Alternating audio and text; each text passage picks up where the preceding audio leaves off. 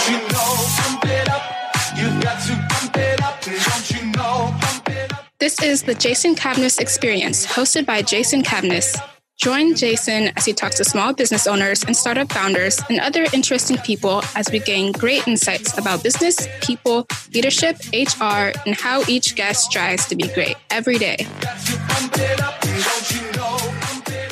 Hello, and welcome to Jason Cavness Experience. I'm your host, Jason Cavness. The Jason Cavness Experience is brought to you by Cavness HR. Cavness HR, focus on your business. We've got your HR. Our guest today is Sean Magruder. Sean, are you ready to be great today? Yeah, absolutely. Sean Magruder created GSM Painting LLC in August of 2017. Most recently, Sean has been working with the City of Kirkland on several contracts, most notably Heritage Hall, Kirkland's most iconic historical landmark. GSM Painting is a Google 5-star rated business working on commercial and residential projects. Prior to his work with GSM Painting, Sean was a Master of Arms in the United States Navy for 13 years. He holds a Bachelor of Arts degree in Law Public Policy from the Evergreen State College and Associates of Technical Arts degree paralegal from Edmonds Community College. Sean, thank you so much for being here today. I really appreciate it. Thank you. I'm excited to be here. So what does GSM stand for? So GSM actually stands for Gustavo, which is my business partner. My name is Sean. His last name is Maldonado, and my last name is Magruder. So GSM Painting. Keep it relatively simple. I think that's something that's important in my industry. And so you started officially 2017. Like how long ago do you had the business idea? How did that start? Yes. So I've been pretty close friends with Gustavo for multiple years before that. So just in talking with him, going through college, exiting the military, I transitioned actually into the reserves for a few years. And during that time, we became close and traveling together. We sort of had a discussion maybe 2 years before, where he's at. He was managing a painting company, a larger painting company in the Seattle area for approximately 12 years.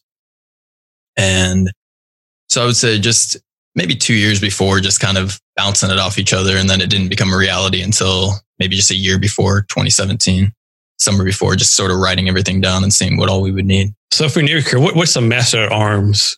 Yeah, Master at Arms is equivalent to military police. I went to small arms weapons instructor school relatively quickly. So I spent 3 years in Rota, Spain, and 2 years in Naples, Italy, and then a final year at Swift Pack Banger, which is here in Washington. All horrible assignments, right? Yeah, I actually got really lucky, so I feel really good about it. Spending 5 years in Europe from 2003 to 2003, I was in boot camp, so 5 years, so 2005 to 2010. So it was a good run. So you went to the Evergreen State College, and people who are from this area, Evergreen State College is known like being a liberal college. Absolutely. They don't have like pass fail, like right. There's no grades. Very liberal college, the place you wouldn't think a military person would go to, right? I'm sure. So how was that experience for you? Like, is it like as liberal as people to say it is? How did you fit in? All that kind of stuff. Yeah, it's a combination of all of that. Obviously being an adult student is a little bit different. I was in my 30s, 32 when I graduated. So, the main reason why I went there actually is I got my associate's degree at Edmonds Community College as a paralegal. I was the type that didn't do very well in high school, didn't think I would be a college graduate. So as I started taking those classes, I got on the dean's list at Edmonds Community College. And then there was an opportunity that there's only 2 colleges here in the Northwest. One is Evergreen and the other one is North and Bellingham Western that takes technical associates the same as a regular transfer degree. So I got to transfer all of my credits to Evergreen. So that's one of the reasons why I went there. And I think that that's a really beneficial thing, aside from all the liberal arts that was going on. But yeah, I actually went there. I attended there shortly after all of the controversy. That following quarter, Brett Weinstein and so forth got fired. And so I attended there. It was a little bit different too, because I didn't really get into a lot of the sociology classes and so forth. I mainly stuck with law, public policy, and I did some business courses there. But I don't know. It's not up to the hype that people make it out to be as far as the negative and the positive. I had a really good time. I think if you just respect people, then everything was good. Interestingly enough, what's more interesting to me is the fact that I went into painting after having sort of a public policy, law, direction. And what year did you graduate again? I graduated in 2018. Yeah, I was just talking on the other podcast talking about how like hardly no one I knows like what a degree is. Like no one does a degree and does that degree, right? There's always something like totally different, right? Actually, I graduated in 2017, but in any event, yeah, it's one of those things that you never know what direction it's going to take you.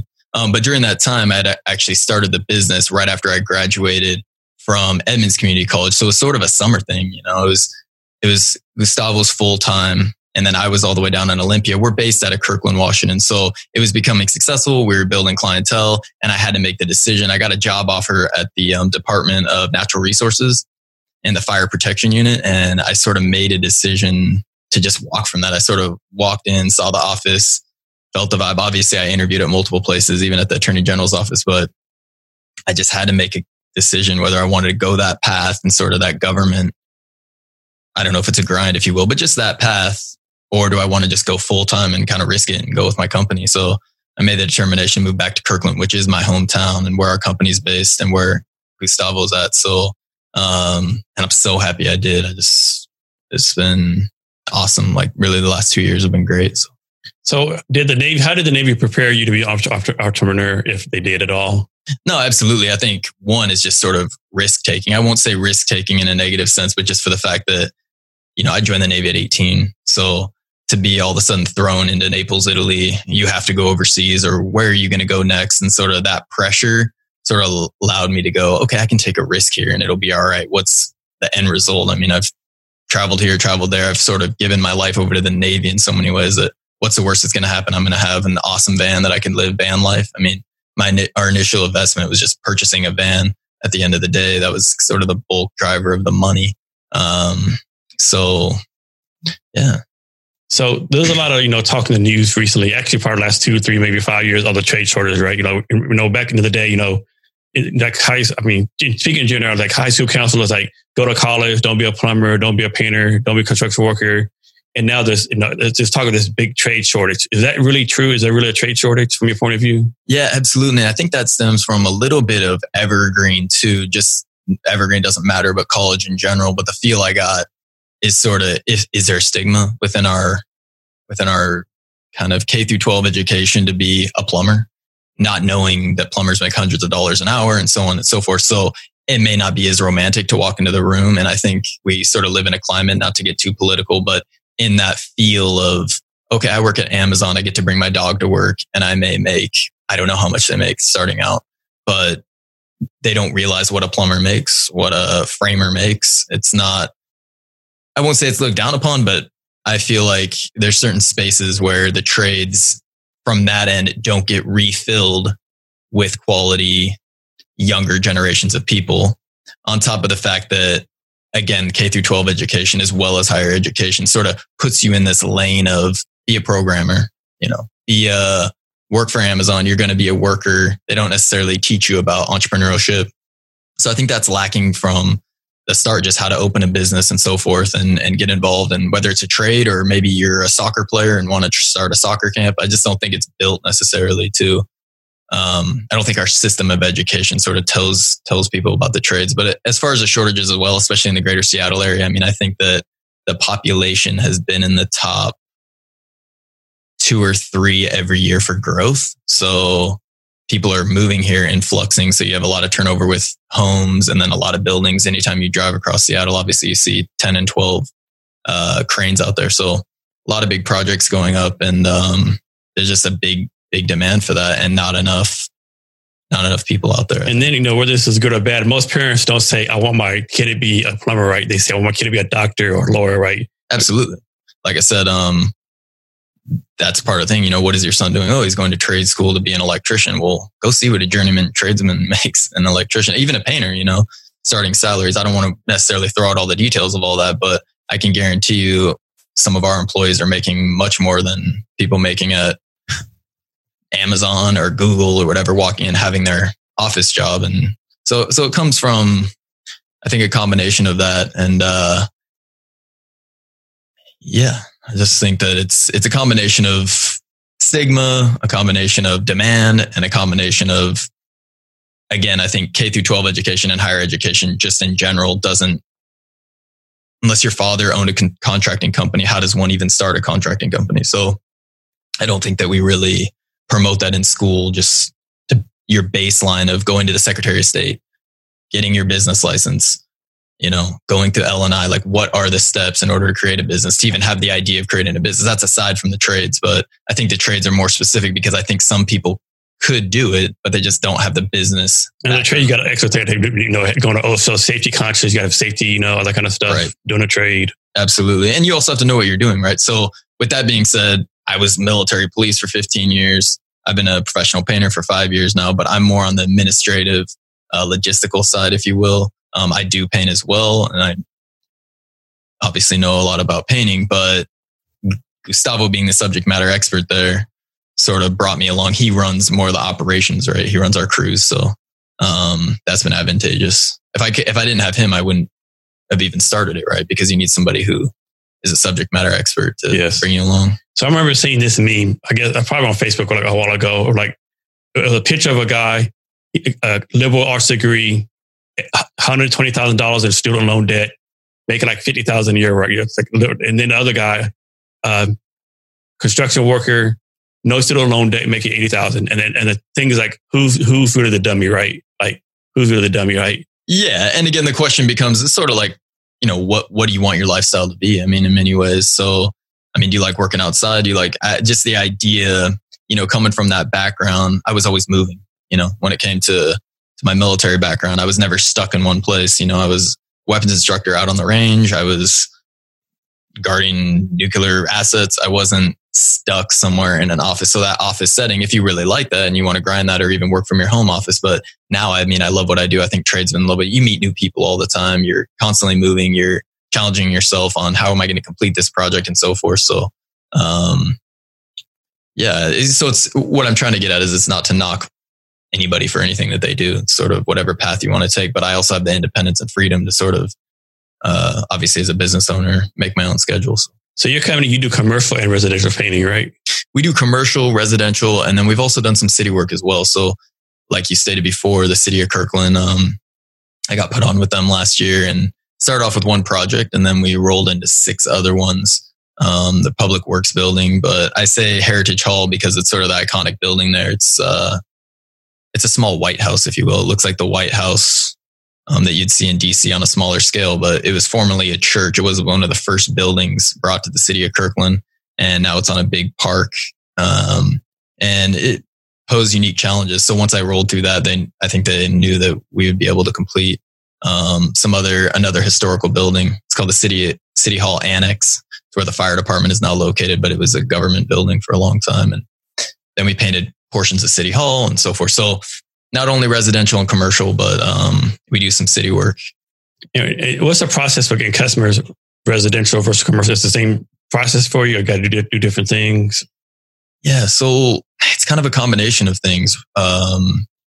We primarily paint with Sherwin-Williams Paint. I have a really good relationship there. And so I have a paint rep, one of the best in the Northwest region here. And so he actually tied me in with the city of Kirkland because they do all the city of Kirkland paint. So the city of Kirkland purchases all the paint from there. And then one thing leads to another. And they say, hey, do you have a painter who can do this glazing technique that can also do some minor repairs on the trim? So I was first in line. So they thought of us. I presented myself to the city officials and they went with us. So it can come from that way, as well as I have a website which you can view, and we get clients through there as well.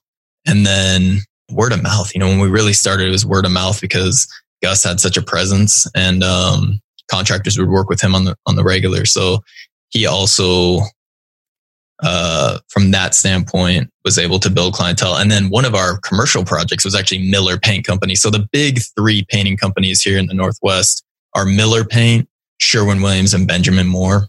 Obviously, most homeowners think of Home Depot. They go to Home Depot to get their paint. But those big 3 are specifically paint companies. So again, one of the reps knew us and knew the quality of our work. So we painted their flagship office, Miller Paint, in the city of Kirkland. So that's kind of some of the commercial side. And again, working for multiple contractors, they will have a project that may be commercial. So we painted Sotheby's flagship office down here in Seattle. And that was through a contractor. So the contractors that we work for, we primarily work for about 3, and they will have us estimate different jobs, whether it's residential or commercial. Yeah. So that's how. So you're headquartered in Kirkland, right? Right. How far out will you go for a job? Like what's the farthest you'll go? It's interesting you asked that because we painted a home in Wallingford. The neighbor asked us, "Hey, will you go to Shelton?" So yeah, we will. As long as the customer takes on the cost, extra cost, right? Absolutely, right. So we actually included a hotel cost there.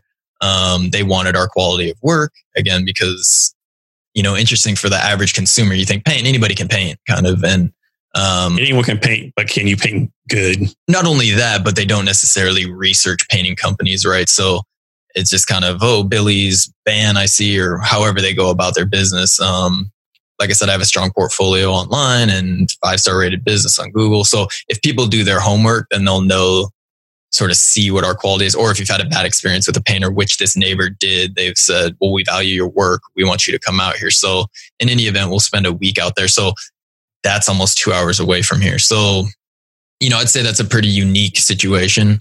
I wouldn't have even estimated it had I not thought that they would go with us. So more or less, it's the Seattle area. We do Seattle, Redmond, Kirkland, and the East Side. So we're primarily on the East Side and Seattle. But, if somebody reached out to us in Tacoma or whatnot, we'd come out that way as well.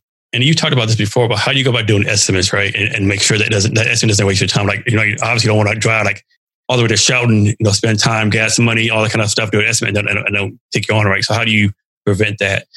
Yeah. So I think our industry in general charges free estimates, which is something that we promoted in our first couple of years. But because we're book solid most of the time now for a longer period of time. So we're able to sort of get away with that by charging an estimation fee. However, that fee is applied if you go with us. So if a new client were to reach out to us, we would apply that estimation fee to whatever service they end up going with us. So, and I guess you have to estimate in person, right? Because anyone can call on the phone.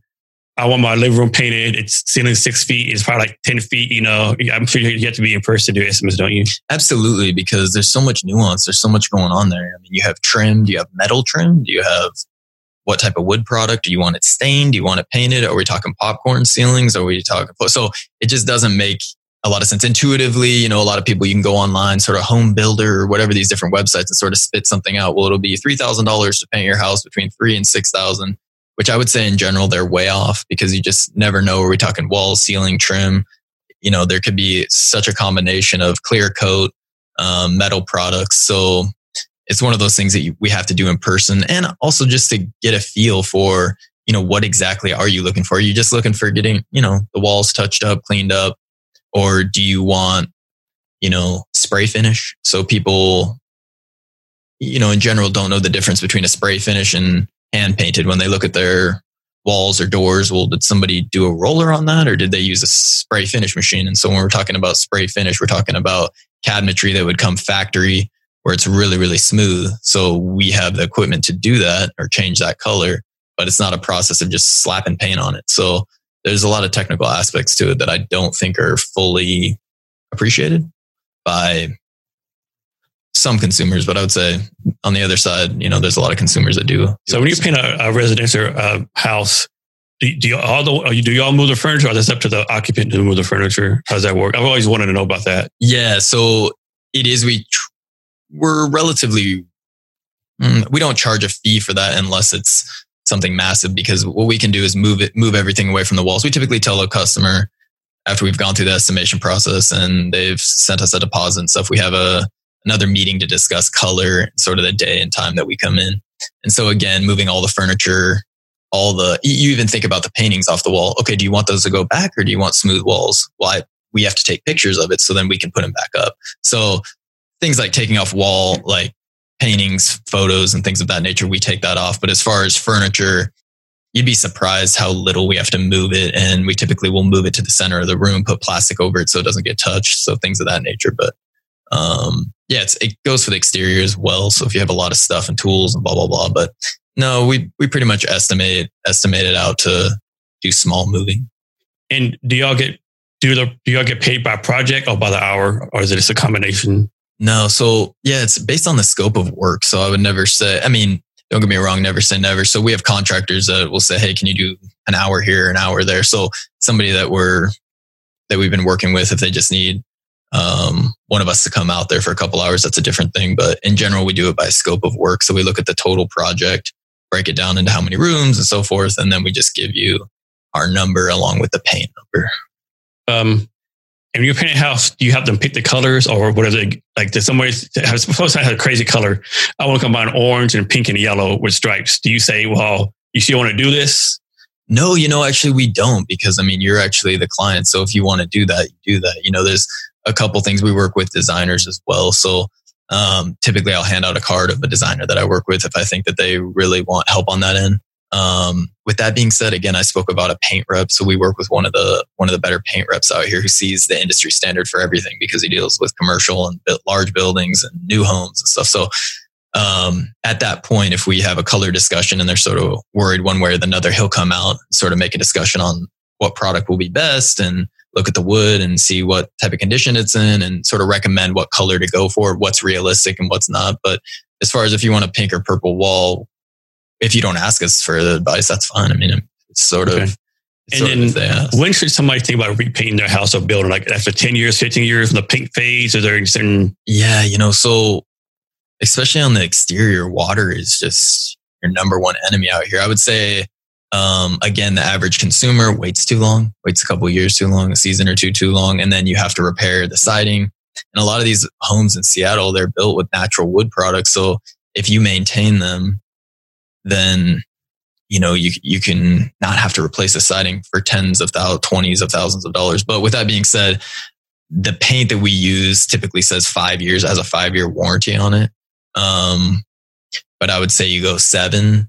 But I would say your average just homeowner in a residential area probably doesn't do it for 10, 12, 15 years and stuff, just lets their paint go. But then you have other clients as well that paint we have a client that we paint, touch up, paint because they like it like that almost on an annual basis. And again, it depends on what we're talking about. I mean, if you're talking about decking, you want to do a light pressure wash and a coat every other year just to keep it solid. So, I mean, I was just interestingly at a house in Bothell, and the client that we were working with had to have his whole deck torn off. We first estimated and said, hey, these boards just aren't going to take paint, So then you spend $35,000 on a deck where you could have had it painted for a couple of grand over the course of every couple of years, and you would maintain that wood, because once the wood goes and it starts failing, dry rot gets involved, and then you can't stop dry rot. I mean, it's a living organism, so water can be your enemy there. So to make a long story short, I would say in the 5 to 7 range is what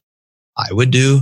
I think I wouldn't even say you can wait 10, but I think on average, the most homeowners don't want to paint every 5 to 7 years.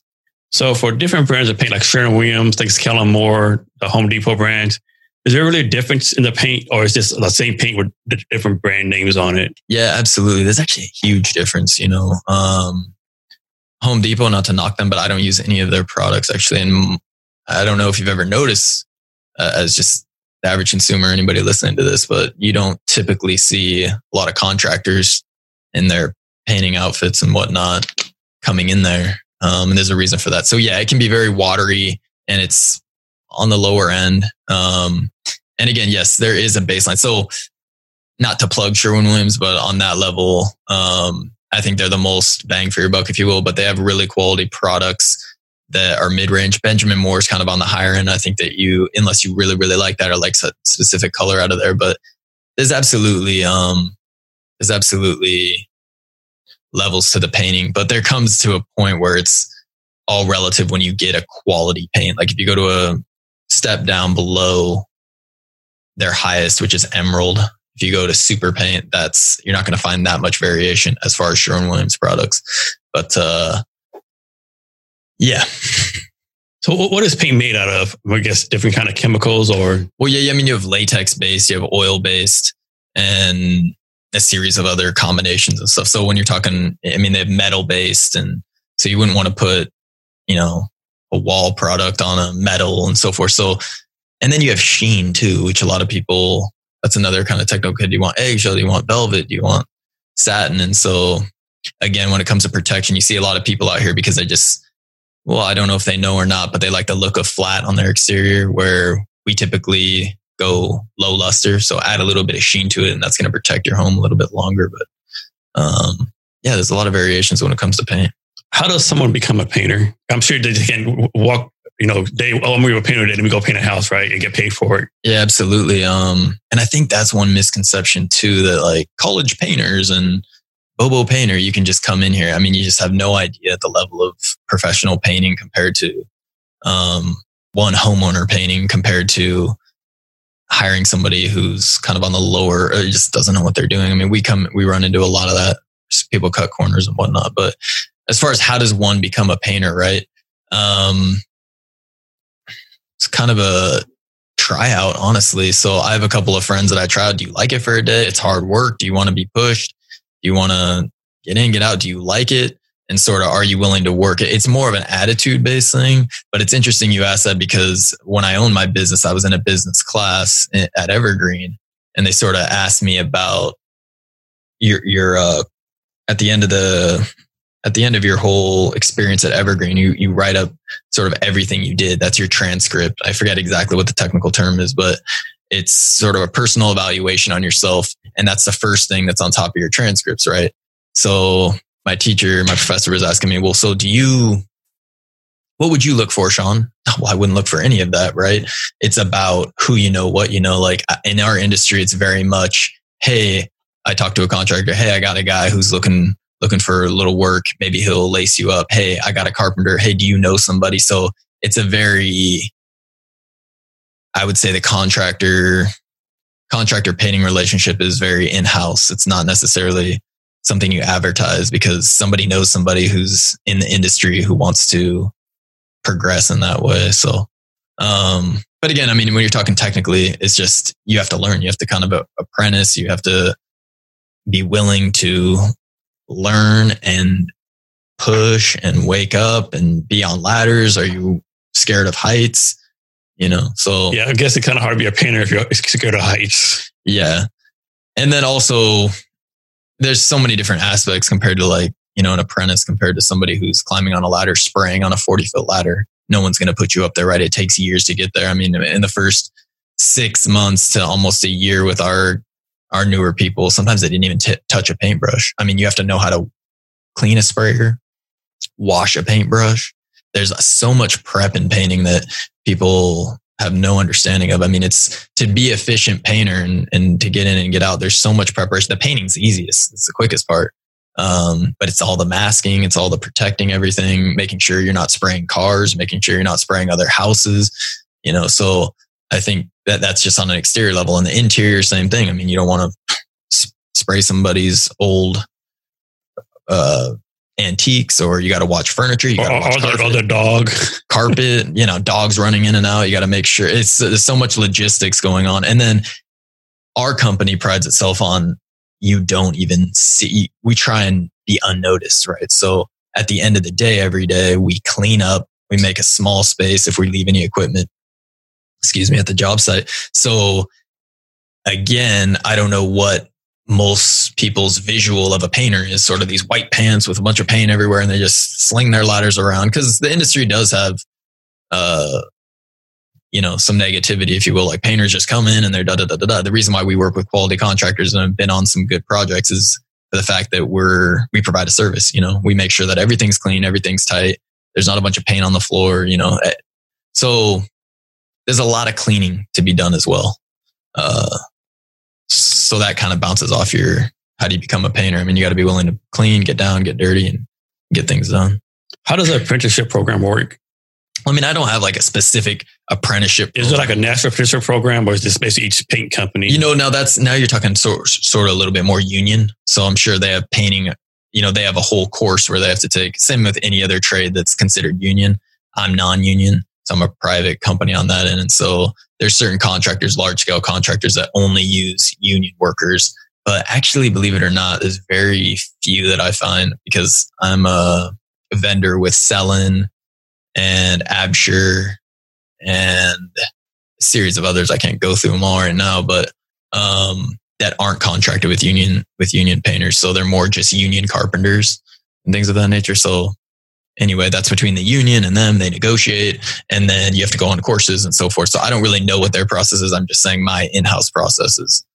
I was just kind of speaking on that as far as cleaning and maintaining everything and getting everything set up. So I'm guessing that you can't paint outside if it's rainy or snowing, things like that. But suppose, is there a limit? The temperature would have to be at least 40 degrees outside, no more than 100 degrees. So there's a temperature limit, high or low? There is. I couldn't give you the exact temperature, but I'll just say for us, we stop all of our exteriors October 1st. So, at that point, we're already booking for next season. So, in January, we were booked out all the way to mid-July. So we're almost at the tail end of our season. We are booking for exteriors second week of September. So there you have it. You have 2 more weeks of exteriors. So there's a lot of painting companies that do, but again, do your research, right? So if they're painting in the rain and so forth, are you going to get a quality product? Can you use the same paint in the rain? No, you can't. So you have to use fast drying. They call snap dry and so forth. So we want to put quality product on a home. We don't want to quick dry. We don't want to have funky stuff going on. So again, as far as exteriors, we typically stop come October 1st just because the weather's so unpredictable here. And then we run into our interiors. Do you have a busy time or slow time of the year? Oh yeah, absolutely. I think the industry in general, just contractors, the summer, spring to summer. So pretty much March, April 1st to October is just a push. And then even October, November is pretty good. But then when you start getting into the holiday season, most people aren't looking for painters to come into their house during the holidays, and so it's a little bit slower in January and so forth. I actually am working on a bigger project during that time frame, which I'm fortunate to have. Specifically, during this COVID time, I signed that actually pre-COVID. So yeah, it's sort of interesting in the trades now with the governor allowing, with, of course, all the safety measures for contractors to go out. So construction has more or less been essential and open for a long time. And I feel grateful for that. So, as you can see, it's just continuing to boom and people are still moving forward on all these projects that were probably, again, a year or 2 out. Like a lot of these larger companies and even smaller contractors have projects that are a year or 2 out. So they need to be completed and finished. You can't have an open exposed bathroom. And just because it's COVID, they still need to tighten it up to get these people back into their homes. So, yeah. So how's COVID affected your business? Yeah, I think during the beginning, I had a few cancellations as far as estimates.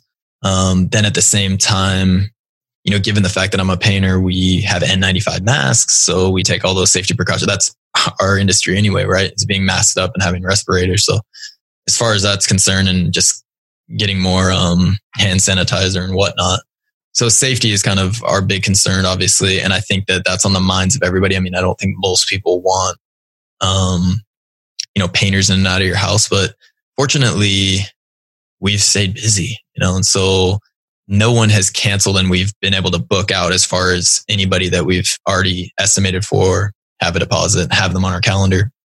But I had a few estimates on the calendar, that during the March, April timeframe just said, hey, we're not supposed to have traffic in there. So I think it's slowing down a little bit, but at the same time, especially with exteriors and everything, the water doesn't stop. People still need to get their painting done. Home, I think I recently saw something that home prices, at least in the east side or in this greater Puget Sound, are up 2 or 3%. So that tells you that homes are being turned over. They want new paint. So things in that industry are still going well, fortunately. You feel bad for a lot of other sectors, but fortunately, it seems like contracting, at least in this area, is still doing well. So how do you handle this? I'm making these numbers up. You do an estimate for a house or business, and you say this would be $10,000. They say $10,000. I bought the paint is on $1,000. What am I paying the other $9,000 for? It's only a few rooms, a few hours. How do you just say, okay, no, I'm not going to convince you to my value. I'm going to go somewhere else, or you try to convince them? Or no. I don't think you necessarily. Honestly, I don't run into that much. I would say a majority of it is ghosting, right? So I don't give you my number that day because, believe it or not, I have to sit down, calculate how many gallons, I take pictures. I do multiple estimates a day.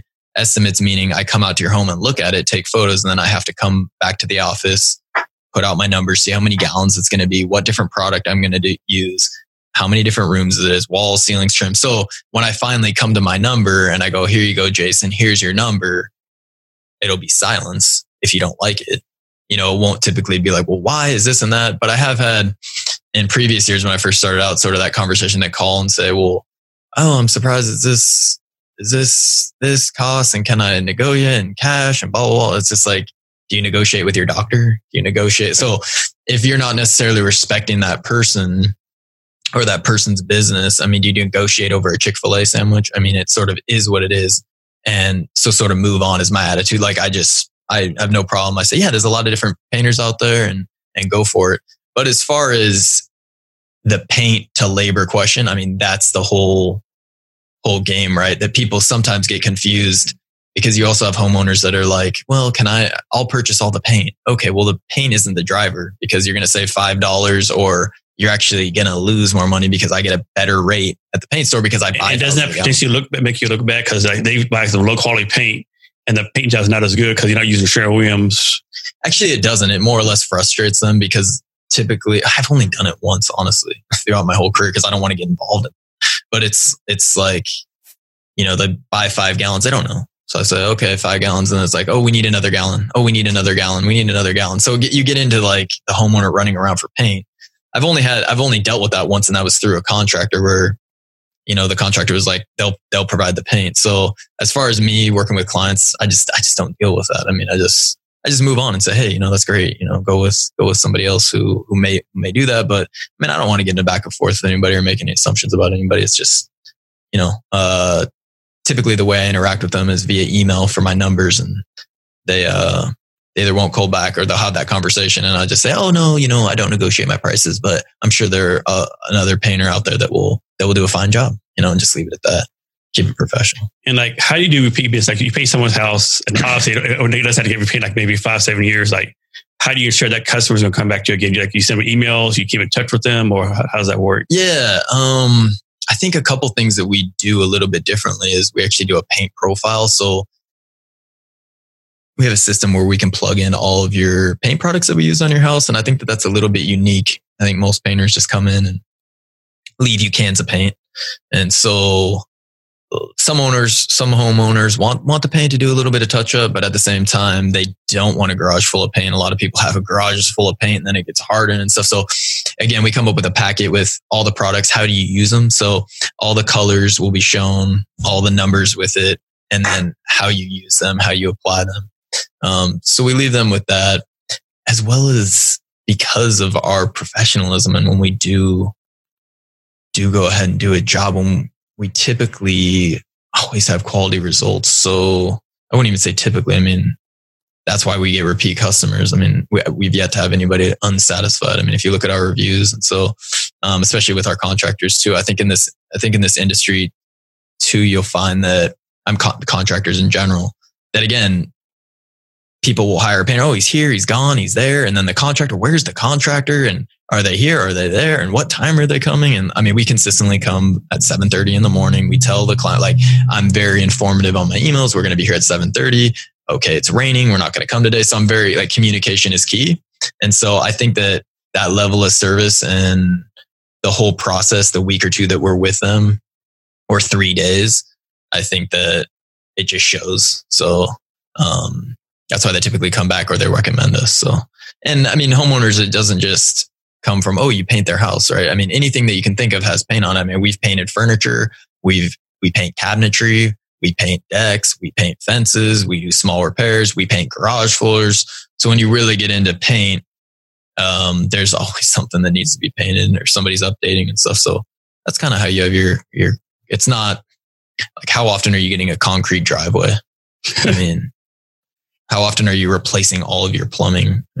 Not too often. Well, I guess you have a plumber come here and there, but it's one of those things that people do. People like to update. So the paint in a can, right? How long can that paint last? Like, you have a can of paint, you open it up. Does it last forever? Does it have a shelf life? Well, it depends on where you store it as well. But literally today I'm working on a house and they have paint from 2016. that was like, you could potentially use it. I didn't, but it's pretty gummed up. So again, it depends on where you store it. If you store it in kind of a medium temperature place, if you freeze it or it's in the hot, it'll dry out, and it's just gnarly. So I don't know. I'd say a couple of years, you're probably good, but anything more than like 2 years, it could be spotty. And it depends on what type of product you buy as well. I mean, and you buy your paint by the project, or you like buy it in bulk for tiers at a time? No. So yeah, we buy it by project, but again, in large quantities. I mean, when you're painting an exterior of a house, it could be 15, 20 gallons of paint. So, yeah, project to project, we don't buy anything in bulk. However, you know, we have relationships with all the paint reps. And so with that being said, we get reduced pricing as compared to your average consumer. So actually going with a painting company, most painting companies, I mean, you're going to save probably 30% on paint. I mean, if you're talking about a gallon at Sherwin-Williams, $65, like you're going to save with a company like mine charging you $45 because we get a break on it. So I think that's a misconception as well, because all these paint stores work with professional painters. So they give you a reduced rate depending on how many gallons you're using per year. So yeah. And we pass that along to the customer. So there's a misconception that, oh, they're upcharging us in paint. Like paint, again, like I said, isn't the driver. It's the labor. I mean, if you have a plumber in your house, for example, my mother just had a plumber. Actually, she had an electrician that worked there for an hour and a half, and it was $300 for one man. And you go, okay, well, a couple $100. Well, we're going to potentially be in your house with 3 or 4 people doing your exterior for 2 weeks. Do the math. This man just made $300 in an hour himself. Of course, he works for a company and stuff. So 3, 6, 9, 10, 11, 12, 1,200. So he makes $2,400 in 8 hours. He was working. So $2,400 a day to have an electrician in your house. So do that times 5. So if he's there for 5 days, just one man, one woman is there for 5 days, you know, you're talking $12,000. So in any event, that's kind of can sort of give the perspective of the monetary value of what you're paying. What's your vision for your company? Yeah, my vision right now is to get more into federal contracting. So again, being a veteran-owned business, we've gone to a couple of conferences. It's actually a large one right when COVID hit. It's the largest one in the Northwest at Puyallup. And so I met with a lot of government contractors as well as just government officials to try and figure out the government side. When I say government, city and municipality is sort of easier to connect with. But when you're talking about potentially painting for the VA, there's a very specific certification that you can get if you qualify for as a service-connected disabled veteran, where they review all your background and all of your stuff. Once you get that qualification, then they have to go with you. So there's a series of that I want to take advantage of, like my veteran benefits, as well as I just want to get involved with a little bit more government contracts. So that's my goal, as well as I'm potentially thinking about starting a YouTube channel, just sort of a lot of things that we discussed about to not only just help homeowners understand, like, these are the 3 best things you can buy for yourself if you're starting a painting project, you know, hand masker, tape, you know, like go into a little bit of detail of that, maybe a detailed video about Sheen, you know, sort of an about us. So I'm looking into getting more into media, if you will. I do have a website and I have an Instagram page, but I haven't gotten too heavy into social media because I've been working so much the first couple of years as far as in the field compared to just more dedicated to focus. Yeah, I definitely see you like killing it on Instagram, right? The Instagram stories, like pictures of houses and different kinds of paint. Right. I definitely see you doing big on Instagram. Yeah, absolutely. Yeah. Yes, that's one thing that I just love about painting, honestly. I mean, in the trades too, you know, you could say you could have the greatest plumber in the Northwest, right? Come to your house and plumb. Who would know? No one would know. I couldn't pull you in there and just say, look at this plumbing. Look how great they did. Where, you know, sometimes I see guys and man, they put tile down and it's like, that is amazing. The way they measure is perfect, right?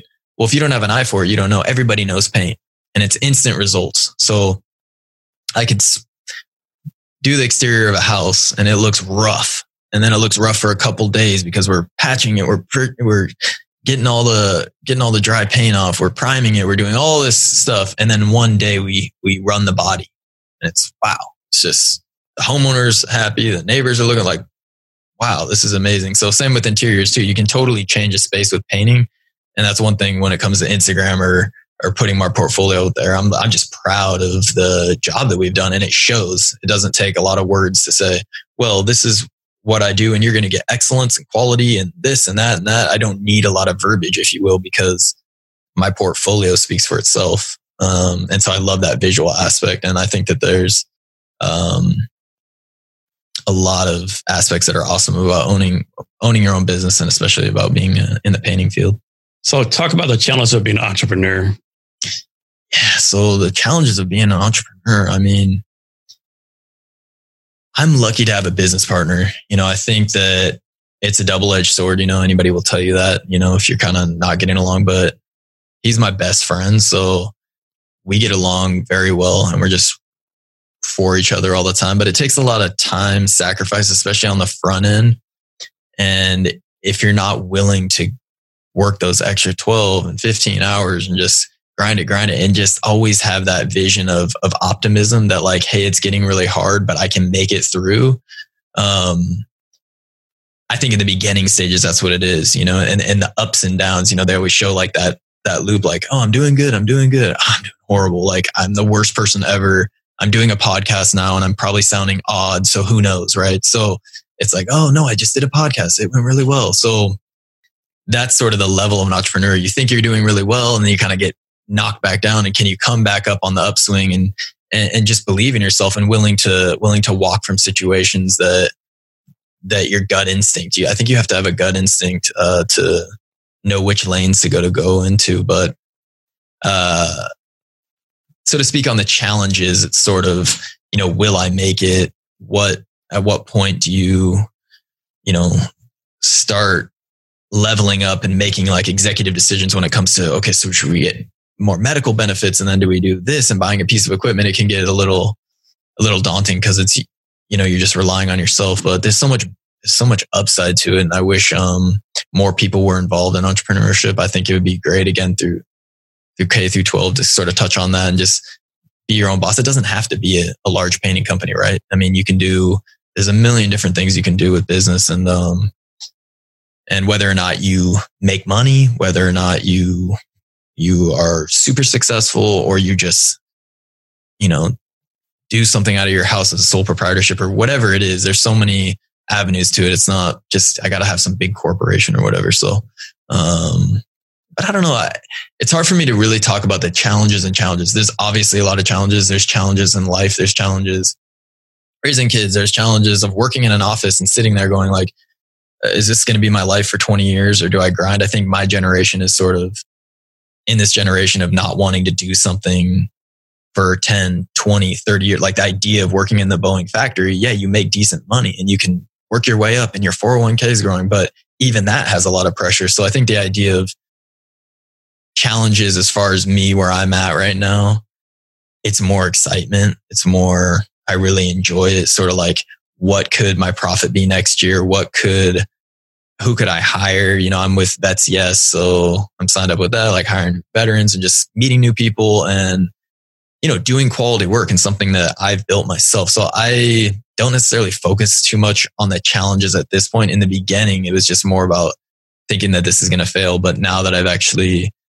made it past that stage of my entrepreneurship, I think of more of, what's next, so. No, a lot of people tell you, I could never be an entrepreneur because I need security. I'm like, security, are you sure your job is secure? Like you're never going to get laid off. Yeah. You're never going to get fired. How secure is your job really, right? Absolutely. I was laid off from Boeing, for example. So right when I got out of the Navy, I took a job with Boeing and I got laid off. So, which again, I looked at as an opportunity. I'm going to go to school. So then I took the GI Bill and I'm thankful for all my veteran benefits and everything like that. So I just went to school. But yeah, there's no guarantees. I mean, we don't live in a system now, in my view, that you get your gold coin at 5 years and 10 years. And like my grandfather worked for Boeing his whole life. It's sort of like there's nothing's necessarily guaranteed. But at the end of the day, when you do walk into business, I mean, if you're trying to make money, well, there's a difference between making a living, making money, just having a business for fun. But if you're really going to go into it, you got to have a skill set. You got to have something to, whether to sell or be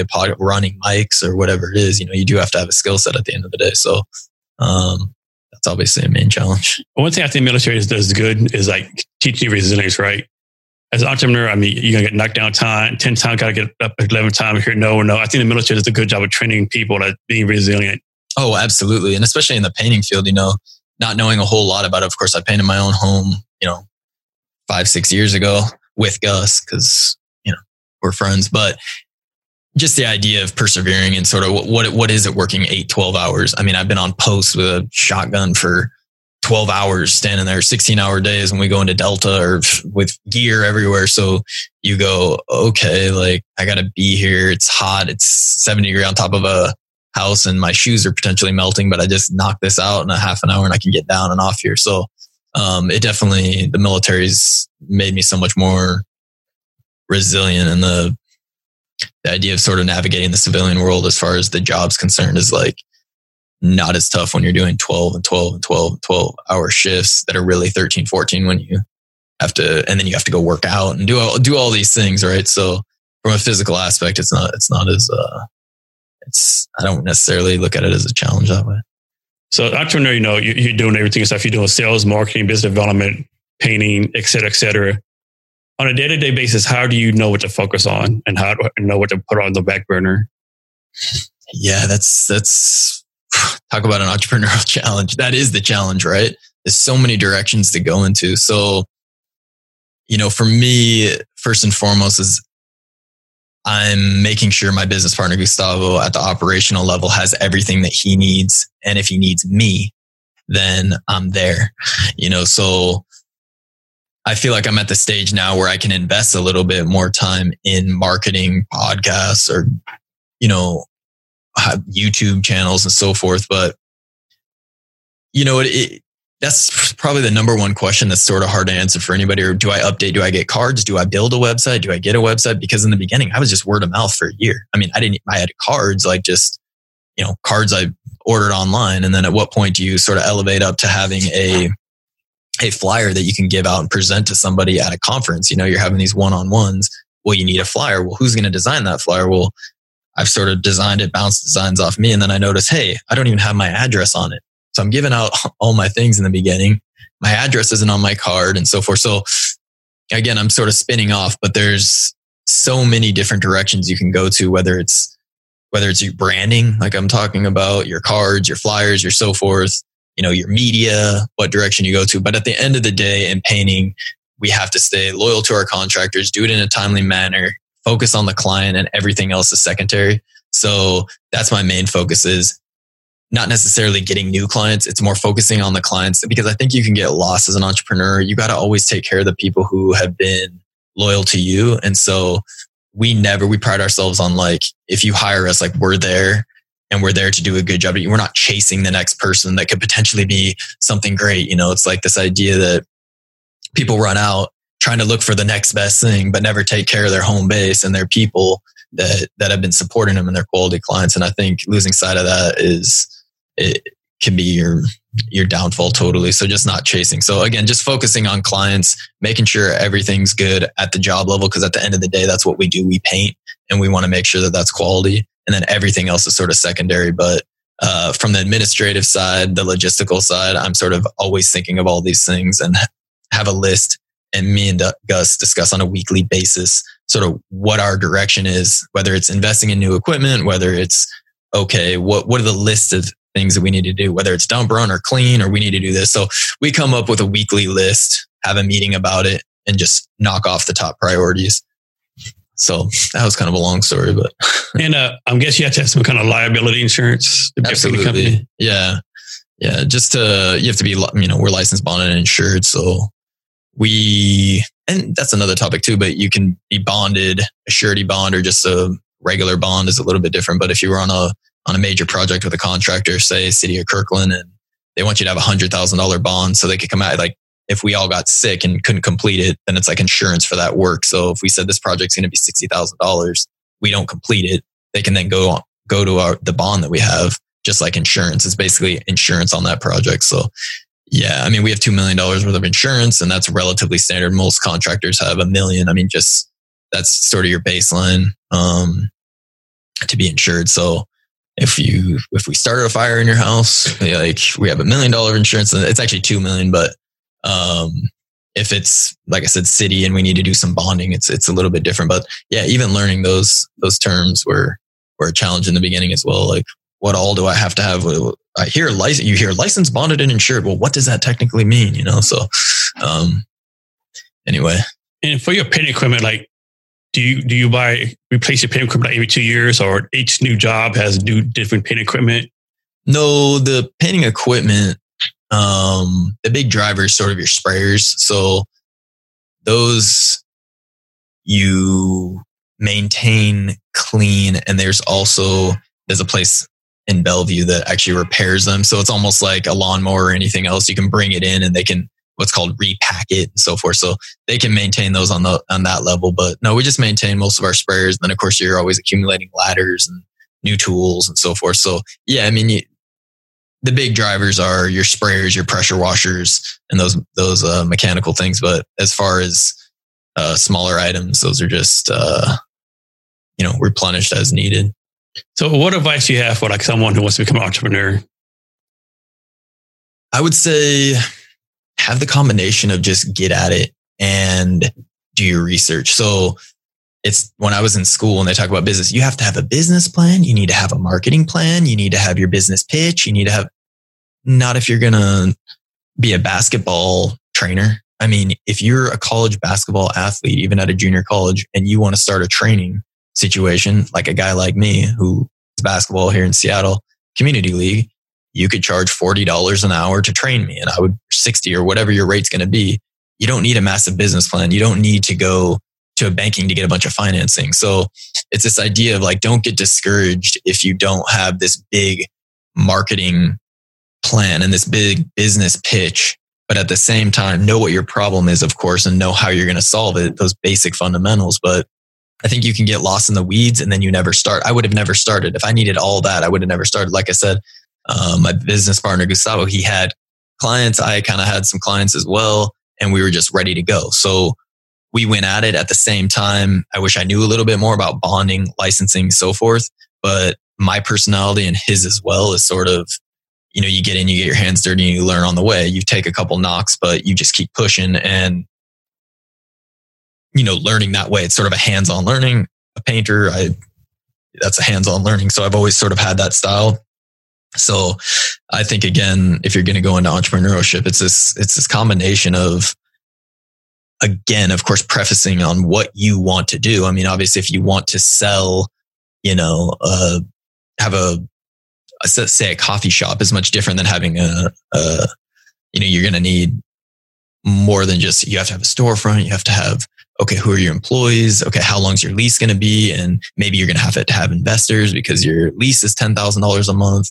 And are you going to sell this product that you need to make? And who's going to be your manufacturer to make? So again, when we get off on different companies, but I'm saying especially a trade, or if you're thinking about sewing masks or something of that nature, you don't necessarily need this massive backing of whether it's financial institutions or even your business plan. You can just go forth and get after it. So going back to how long does it take to be a good painter, from your perspective, what you've seen, how many hours does someone have to paint for you to say, okay, this guy has it. This guy's kind of like knows his craft.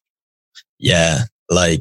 So I've read and heard a lot of things, and I believe in this, that it's 10 years. So however many hours it is, they equate it to something. I can't remember how that works, but it's 10 years. I mean, to be a master painter, like on the level of my business partner, it takes 10 years. And one of our employees, I think it takes 10 years to be a master at anything. Even when I was in the military, I mean, or you think of yourself, anybody who's listening or anything you've ever done, to be a master, to be good at your craft where you walk in and you know exactly what to do. You don't really have a lot of anxiety. It's more, okay, how am I going to complete this product, texturing, everything? There's so much to know in painting. Just how are we going to complete this in a week when you have a hill on one side and this on the other side? What platforms do we need? I mean, it's so complicated on that level.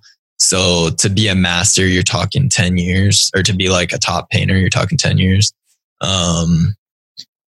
But on a more practical scale, I would say you're pretty solid if you're doing it for 40, 80 hours a week. After 3 years, probably we could leave you alone at a project to get some walls done and some basic things. I mean, believe it or not, like that's sort of where we're at. We don't leave people alone at a job site for years. I mean, you have to know what you're doing. Of course, we'll leave and get some lunch. Hey, finish this. But to actually have somebody over you where you're not like bouncing off questions. Oh, how am I going to do? Or what's the next step? What's the next stage? To be unsupervised, you're talking 3 years, I would say at a minimum. So this might be different. I know recently a lot of construction companies are having a problem where like they've worked with like leave for $1 more, $2 more. Like they were bouncing around companies. It's the same in the paint industry where like you're losing employee because someone gets a nickel raise, a dime raise, or they pretty much set with a different company. I would say the industry, absolutely. Again, coming from my perspective, a lot of our connections are obviously through Gustavo as well as myself. I brought on a couple people, but again, they have loyalty. We treat our employees really well.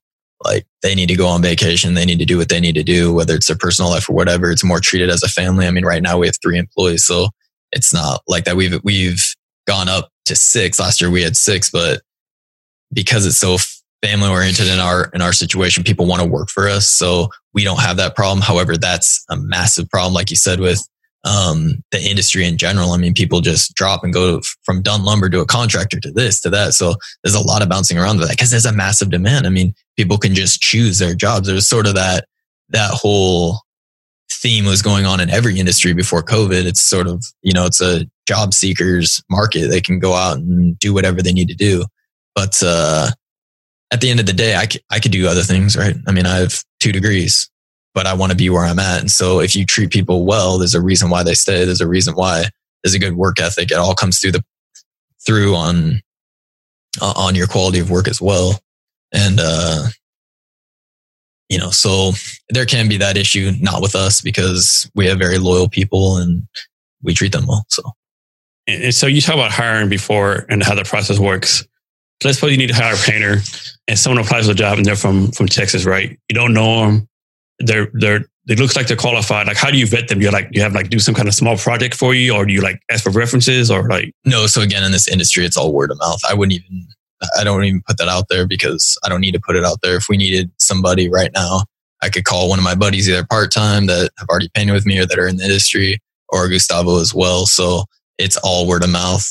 So as far as like cold calling and like working for my company, it just doesn't happen. I don't need to go out and like somebody from Texas or like test them out. It's more like a word of mouth on character. Sort of like, I would say maybe it's a lost art with the trades, but that's what it is. It's word of mouth. It's a culture. It's a community. Back in the day, it was just, hey, you got a guy who knows how to work hard. And I mean, I even have a buddy of mine at the gym owns a heating and air conditioning company. And he's like, hey, do you know somebody who wants to kind of come into this industry?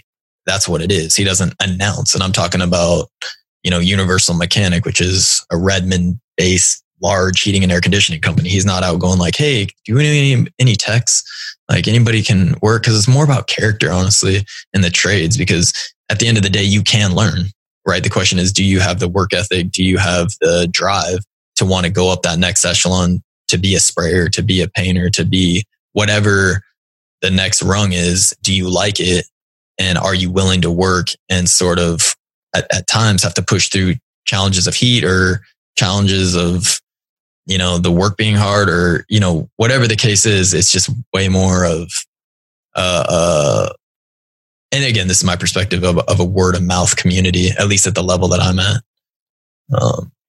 So from the time you became an entrepreneur to now, what's something that you didn't expect or a challenge you came across? Like something like you didn't expect, or like you thought something really easy, it was really hard, or unexpected challenge that you weren't expecting?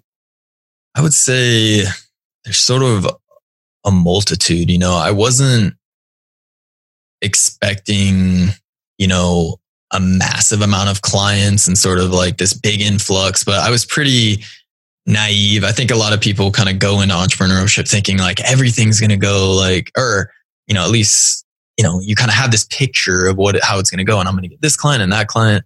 And I would say there's been like different disappointments on the line whenever you discuss family or friends or anyone close to you, because once you get into that business, oh, can you do me a favor? Can you paint this? Can you do this? Or, you kind of get in that industry, and I wasn't necessarily prepared for that. Like I had a school teacher recently, well, I won't lay it out, but sort of, come out and estimate my house, and sort of like, I really enjoyed her. She was a good school teacher and we had a great conversation. So I hadn't seen her in years. And then it's sort of like you present your numbers. So it can make for an awkward relationship. So I would say sometimes when you mix business with friendships or family, it can kind of, I wasn't prepared for that sort of awkwardness at times, or, I would say it kind of, I don't know how to describe that, but going in and estimating houses, I wasn't ready for the ghosting as much either, where if you were to do anything for me, I would at least respond and say, hey, thank you for coming out. Like, it's not within my budget. I can't afford this right now. Yeah, absolutely. Or, and that's no worries. I mean, but just to leave people hanging, I wasn't prepared for the level of, even when I hear just in general, like clients talking about, I'm getting 3 estimates, or I'm getting this, I'm getting that, like the suspicion there is towards contractors. And that's probably partly our fault as an industry, because people must have ghosted them or done crappy work. Or there's a lot of times you go in, you've probably heard it. Oh, well, this guy did.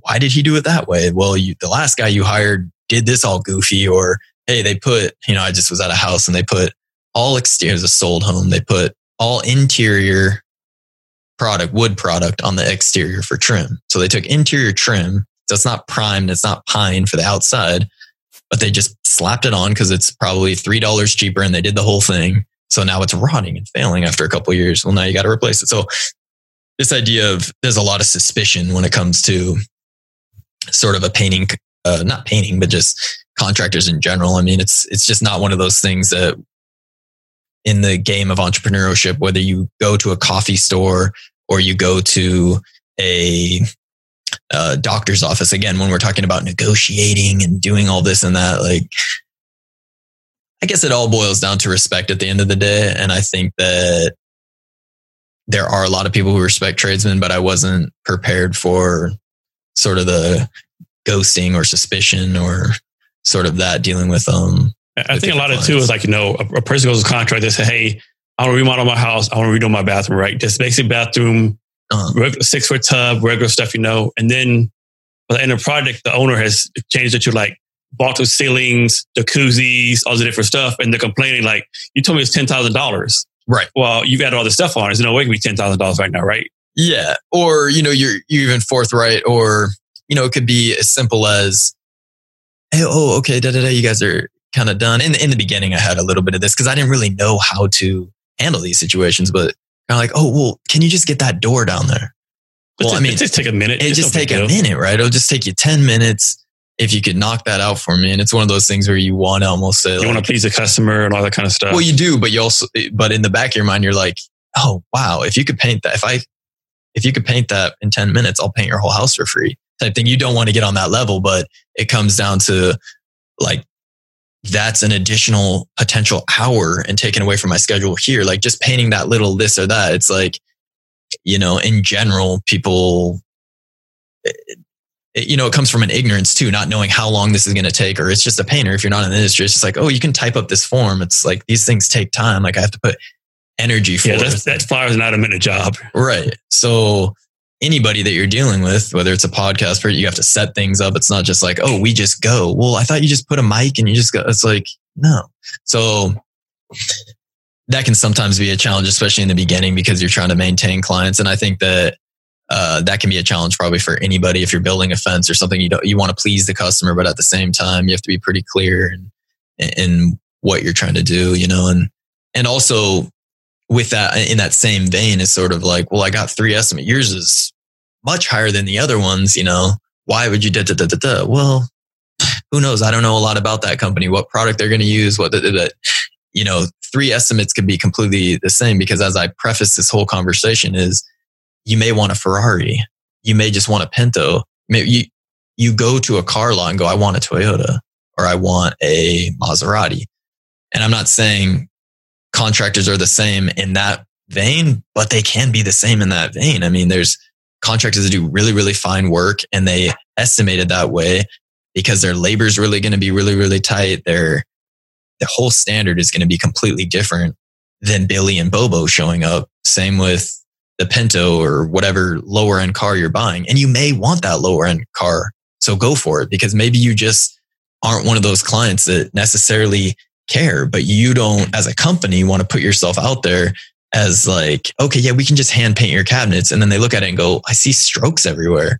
It's like, well, you wanted hand painted cabinets. We just don't want to get involved in that back and forth. This is our industry standard. And you have to be, again, in my business, you have to be able to walk from a situation, read a situation, and walk if it's not something, because it's a relationship at the end of the day, whether you're getting anything in the service. And so you would be considered like a high-end paint company then, right? I would, at this point, our portfolio with the city of Kirkland, it's not so much high end. It's like quality, glazing, the technique. You have to have experts in order to do these things. And so that's definitely the vein that I'm in. But when you say high end, there's small residential homes in Bothell that just want the experience and want a quality paint. We don't treat anybody differently. We don't estimate anything differently. Our estimate's always the same. So you could have a client in a neighborhood here, or a client in a high-end neighborhood. I don't really like to use the word high-end, but it's just, we are in the realm of professional. We provide a service, and that's sort of where we're at. Because again, in our industry, you could have an unlicensed bonded, just a guy running around in a van. You don't know. How often do people check people's credentials? Well, you don't if they probably have a website, a strong presence. If you just presume they took if they're Roto-Rooter, yeah. Like who's looking at Roto-Rooter going, oh, is it Roto-Rooter? Well, if Billy paints a house, or Bobo, or whatever name you want to call it, John Doe paints a house, and then he tells the neighbor, oh, I can paint your house too. And and word gets around, the guy in the van painting the house.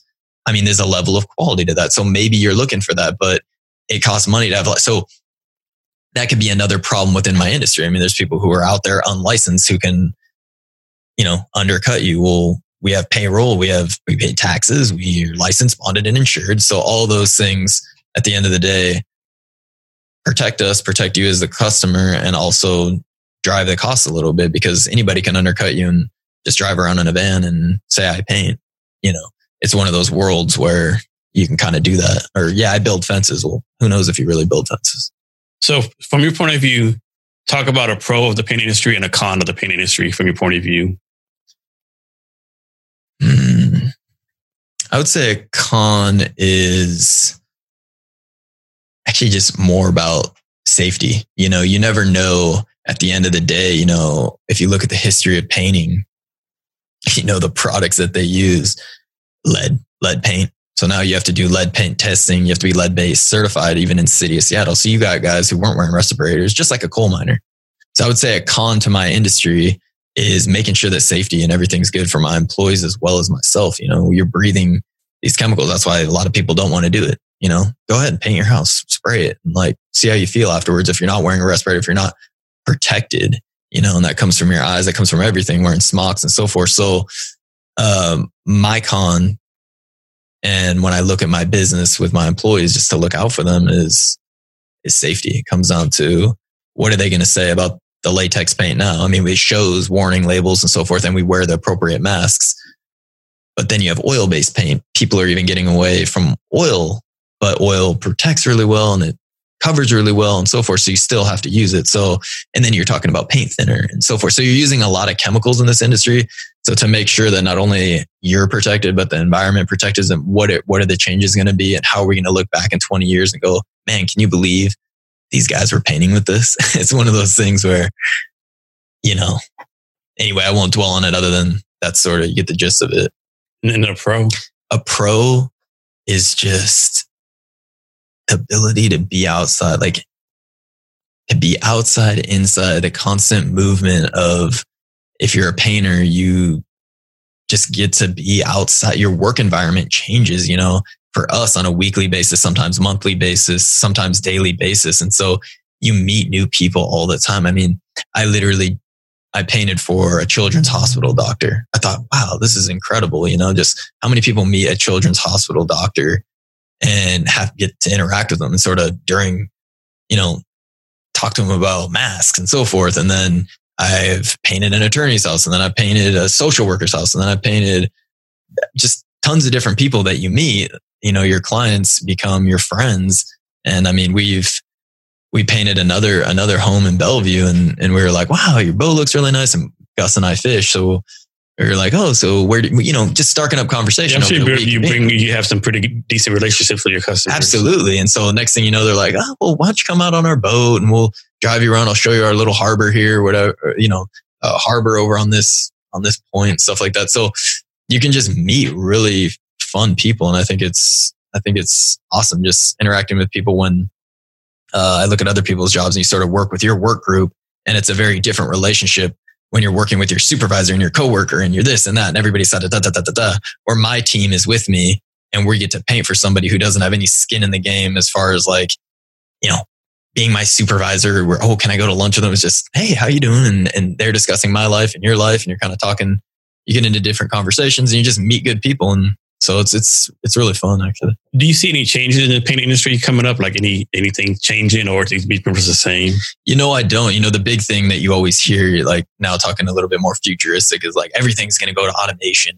Pretty soon they're going to have a robot painting. And so you don't hear that about painting, but you say, all the jobs are going away. But like we were just discussing, it's one of those things that not really. Plumbers are in high demand. If you can frame, we need framers. If you can build, we need build. If you have an electrician, and I don't foresee that taking over painting anytime soon, because good luck getting a robot on the top of the house and crawling under. I'm sure there's probably robot people that are like, oh, they'll be able to do that. Absolutely. But there's so much face-to-face interaction, and there's so much that I don't see on that end. I think it's going to continue for many, many years, at least 10 or 20. Because I mean, they talk about automation during this presidential cycle. It seemed like, Andrew Yang and people were talking about, everything's going to be automated out in the next 10 years. And maybe that's true, for a lot of office workers. But as far as the trades, you need people, you need human beings to get in there.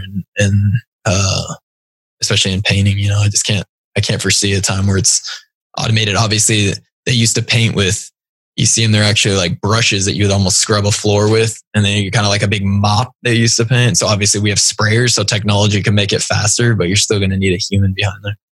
So change the subject. Let's talk about your tattoos real fast. Okay. So your tattoos, they represent anything or? Oh yeah, everything. I mean, I have this bull here, which is representative of Spain. So I spent 3 years in Spain. That's kind of one of their national symbols. Kind of funny, but I have my wiener dog, my dachshund, and I have the city of Seattle, my mother's name. And then on this side, I have a bunch of roses because I have a daughter. Her name's Rose. She's turning 2 on Friday, which is pretty fun. I have a motorcycle, which is my motorcycle. So yeah, I really enjoy. We actually both have Harleys, Gustavo and I, and a couple of our other friends. So how long have you had your tattoos? I started, when I was 18, okay, right before I went to the military, and then just sort of built on that. So it's a combination of service, family, and just things that I like to do. Yeah. So you got to get any new tattoos? Yeah, I'll probably keep going. Nothing. Maybe a chest tattoo or here or there. It's sort of one of those things. I don't know if you have any tattoos, but it's one of those things that you kind of start off in, and then people kind of say, hey, keep getting them. I mean, some people just get 1 or 2. Like, I always hear I have 2 tattoos, but I always hear people say, once you get a tattoo, you get addicted to it, right? Yeah. You always hear that. I don't know if you do, but I don't necessarily get addicted to it, but it's more like, it's not like a lifestyle or anything, or a biker lifestyle, but it's just, I like it. I think it's just, whether it's a hobby, whether you like riding or getting. So quickly, let's talk about your time in Europe. Like, how fun was that to be in Europe? It was amazing. Again, I was pretty young, 18 to 23. But when I shipped off from Naples, I married my wife. So we were 21 and 18. I've been married almost 15 years now. And so... So is your wife Italian? No, she's here in America. We were high school sweethearts. Okay. Right?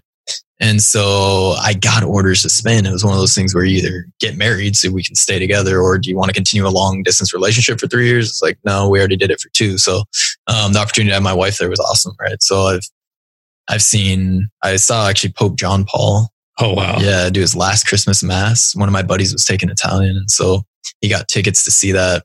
And just been like a guy like me, I mean, came from like a single mother household and barely graduated high school. And now I'm skiing in the Alps, snowboarding. So I've been to Switzerland where the Matterhorn is. I mean, I've been all throughout the Netherlands and Anne Frank's house. I don't know if everybody's familiar with reading about Anne Frank, but you can walk through her house in Amsterdam, Van Gogh. And so, I had the opportunity to travel. Here. There was my family, like, there's so many things. And like I said this in the previous podcast, like my daughter had like a Anne Frank project. The house like 3 hours away. Let's go, like. Yeah. So where were you stationed at? You were in Germany? Wiesbaden, Germany, and then Vicenza, Italy. Yeah, it's just such a great opportunity. Again, when I'm like thinking back, I was pretty young. It'd be different being there at 35, but at the same time, it was awesome. I didn't have a car, so I would just run around. And I mean, I was in southern Italy, Naples, which was just like where pizza was invented. So it was amazing. And Mount Vesuvius. But I think I look back on it more, and I've been back a few times now. I have a close friend in the Netherlands, but it's just when I look back and I'm like, man, what an opportunity, because I've been back here for 10 years solid, like not living overseas. But when I was over there too, you felt this kind of combination of being homesick or wanting to start your life back home as well. So it was great. So Sean, can you share your social media so people can reach out to you? Yeah. So my Instagram is GSM lower score. What do they call it? Lower score. Yeah, lower score painting. And that's and then I'm also at gsmpainting.com, just www.gsmpainting.com. But yeah, so you can check out our portfolio, and then hopefully you'll look out for my YouTube channel at some point when I have some time to rock and roll with that. And for our listeners, we'll have links to our social media on the show notes. You can find the show notes at www.cabinetshlblog.com. Be sure to share this episode with your friends and your network. So Sean, we're coming into a talk. Can you give us any advice or wisdom, anything you want to talk about? Any wisdom, any piece of advice? I don't know. I mean, on a side note, I was at the state legislature a couple of years ago. I got an internship there. So that was awesome as my last year. So just to talk a little bit about public policy, I think, in this election year and everything, it's important to get involved and vote. And like, we're both veterans. So just get out there and be involved in your community. And I think, that's kind of the note that I want to leave it on.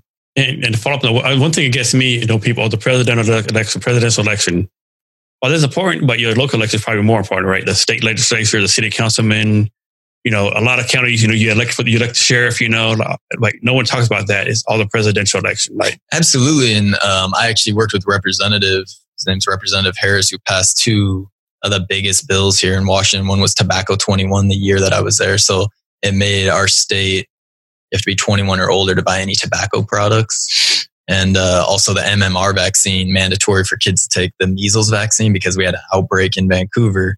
So just to bounce off what you're saying, sort of like at the local level, there's so much going on that definitely get involved in who your legislatures are, because they pass interesting bills. And given the fact that we're in COVID now, there was a lot of people against mandatory vaccines. Now everybody's sort of begging for a vaccine. So anyway, that's sort of a side note, but yeah. Hey, Sean, thanks for your time today. I really appreciate it. Yeah, I appreciate it too. Thank you. And to our listeners, thanks for your time as well. And remember to be great every day. Thank you for listening.